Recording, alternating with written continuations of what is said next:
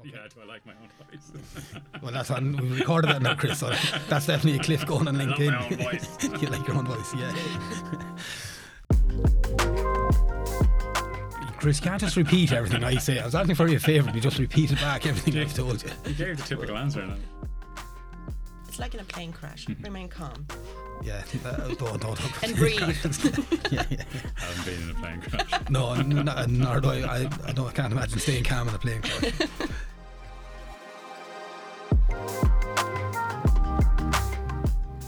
Welcome to On Point, Bearing Point's Project Manager podcast.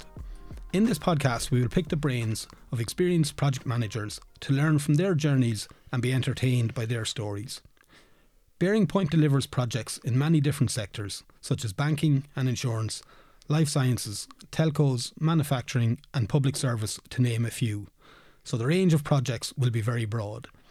I'm interested to hear what are the key lessons to be learned from their experience in delivering projects on time, within budget and with quality. I'd also love to get your feedback and suggestions, so please reach out on our social media channels. We'll leave the info in the show notes, or if you want to find out more, check out our website www.bearingpoint.com. In this podcast, we'll be looking at last-minute changes and scope creep in projects. And on today's podcast, we are joined by Chris Hartung and Linda Brocke. So Chris is a senior manager in Bearing Point and has more than 20 years' experience of project management delivery. Chris, would you like to give us a quick introduction of your experience and maybe something outside of work that drives your passion? Yeah. So, as you say, over 20 years.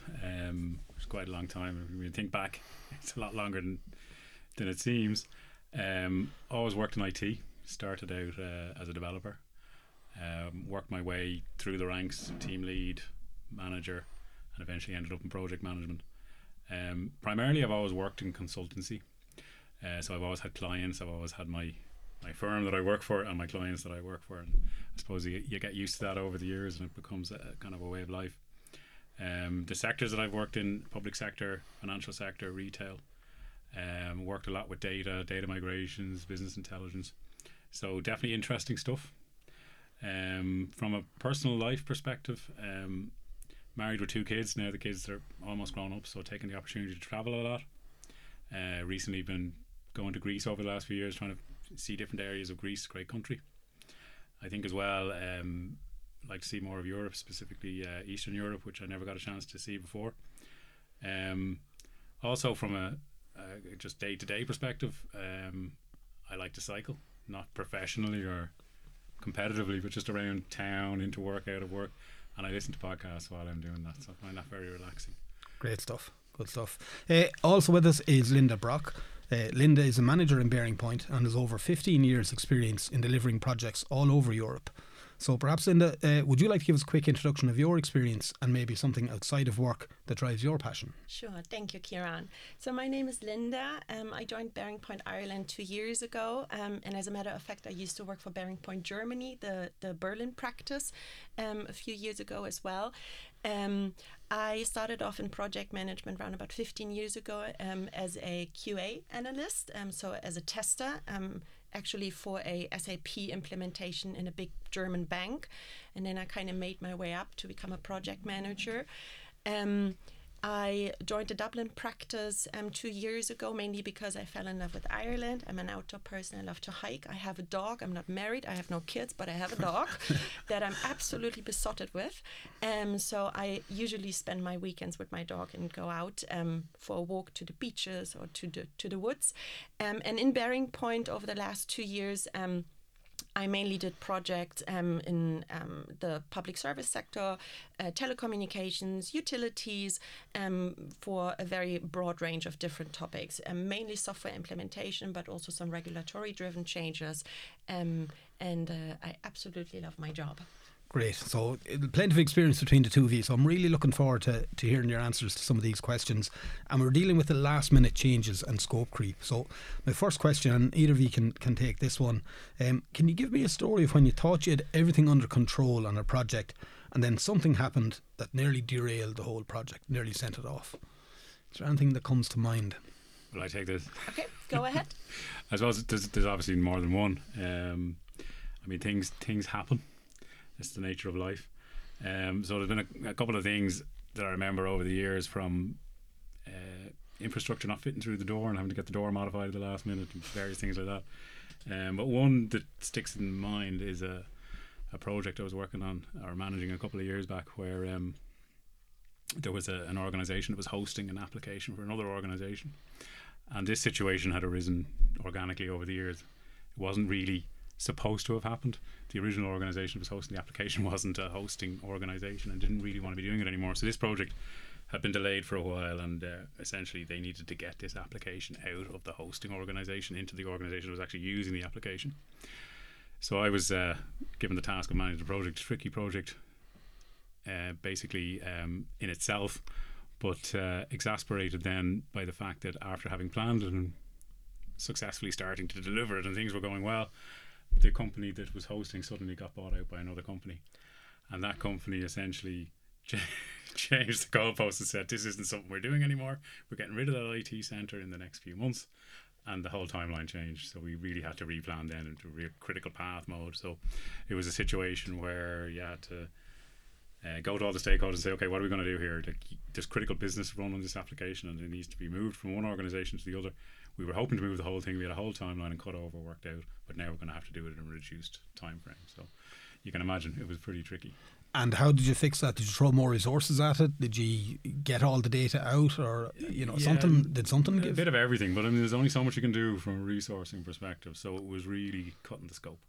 Right. Identifying what was absolutely critical, what business was critical, and what needed to be migrated for day one activities.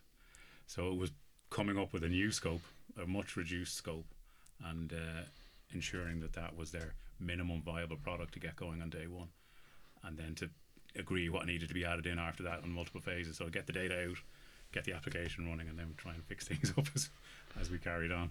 Very good, yeah. So some key learnings from that one, I'm sure. Absolutely, yeah. I think the key learning would be risk and dependency. So you've got your RAID log, but it became very valuable in a situation like that, where you understand what the dependencies are, especially around data, and what needed critically to get out of the one organisation into the other organisation. Lesson learned was do your RAID log and do it early, and do it as completely as possible. Don't put it on the long finger. Very good. And what about you, Linda? Have you any similar stories? Yes. So I have multiple stories from over the past years. One that sticks with me is I used to work on a project with a telecommunications provider. And that project was about rolling out a new piece of software in the shops across the country.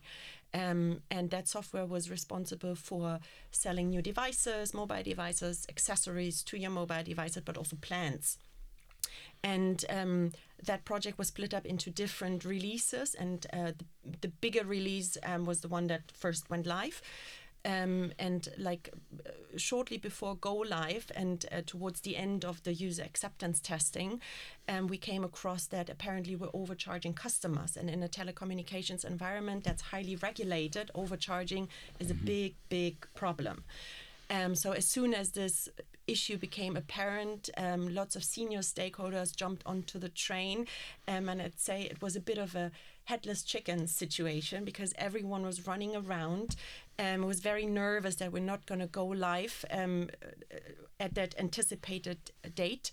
And the situation was that if someone calls from that country where the software was rolled out into a country in Africa, Ivory Coast actually, that we're overcharging the customer with 0.01 pence. So that was the situation. First of all, we had to understand, is that something that we've required like that? Is that a problem in the development? Is that an integration topic? Does it come from the billing systems? So lots of very agitated stakeholders. In the end, we found out that basically it's a very small amount of customers that actually phone someone in Ivory Coast per month, and that we just talked about a couple of €100 overcharging per month. So it was not as big of an issue as we initially thought. And one of my key learnings from that experience was people tend to become more excited when it goes towards go live because you are really passionate. You want to kind of birth the child and get it through the door. So if something comes up that doesn't work out as planned, emotions are running high. And one of the key learnings for me was, even in those kind of situations, the first thing is you have to remain calm. You have to understand what's the problem, not jump on the wagon of also being agitated, which then we did. So we first of all gathered all of the relevant stakeholders into a room, tried to assess what is the problem, where does it come from, to then actually finding out it's just a couple of €100 per month, and then eventually it got fixed and it had no implication on the go live date. So that was very interesting. I'm sure I can imagine the pressure as you're counting down to go live date and something like that, and fingers start pointing and people start getting upset. So your key advice anyway is stay calm, Absolutely. Identify the problem, and then come up with a plan. Remain calm. It's like in a plane crash. Remain calm. Yeah, don't and breathe. I haven't been in a plane crash. No, nor do I. I can't imagine staying calm in a plane crash.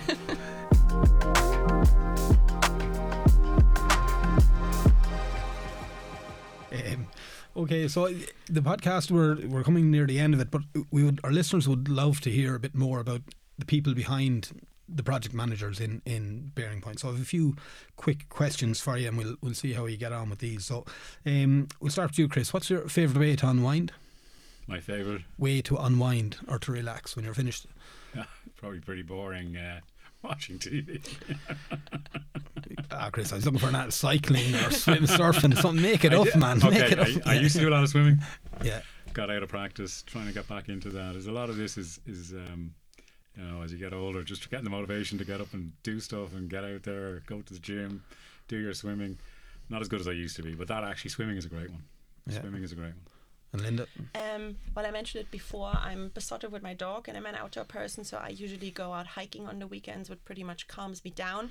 And then I also play volleyball, so that is really something where I can let off steam. So that's how I kind of calm down from work. And did you bring your dog with you from Germany, or did you get it here? I did. When he was 4 months old and he had to go in the cargo, which was probably for me the most tense flight ever.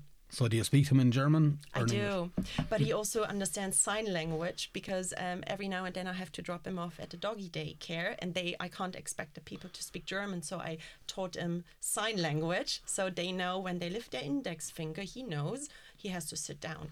Very good, very interesting.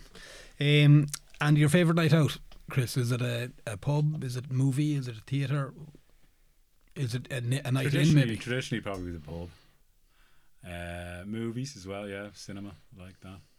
Meals, obviously, is a good thing. Chris, you can't just repeat everything I say. I was asking for your favourite. You just repeated back everything I've told you. You gave the typical answer, and I'm a bit of a vanilla person. Very good. And Linda? I'm a huge fan of electronic music. That's probably because I'm from Berlin. My favorite night out is probably going to the club and listen to a DJ and just dancing off. Very good. We had Anna Byrne earlier on another podcast, and she was saying she liked dancing as well. So you'll see yourself and Anna on the dance floor. Yeah, I think that'll be a good one. Paul Allen said karaoke actually was his favourite thing. Yeah, maybe Chris, yourself and him will do a duet or something. Okay, so we're just coming out of time here. So I'd like to thank our guests, Chris and Linda, very much for, and also to you, our listener, for listening to it. Our next episode will be released soon, and we'll focus on more areas of project management. In the meantime, if you'd like to learn more about Bearing Point's capabilities in this area, check out our website, www.bearingpoint.com. And remember that we'd love to get your feedback. So if there's any topic in particular that you'd like to be discussed, you can reach us on email, on LinkedIn, Twitter or X, or Instagram using the BearingPoint_IE handle. All those links will be in the notes accompanying this podcast. Finally, thanks to the podcast studio here in D2 for all their help in recording this series. You've been listening to On Point, Bearing Point's Project Manager podcast.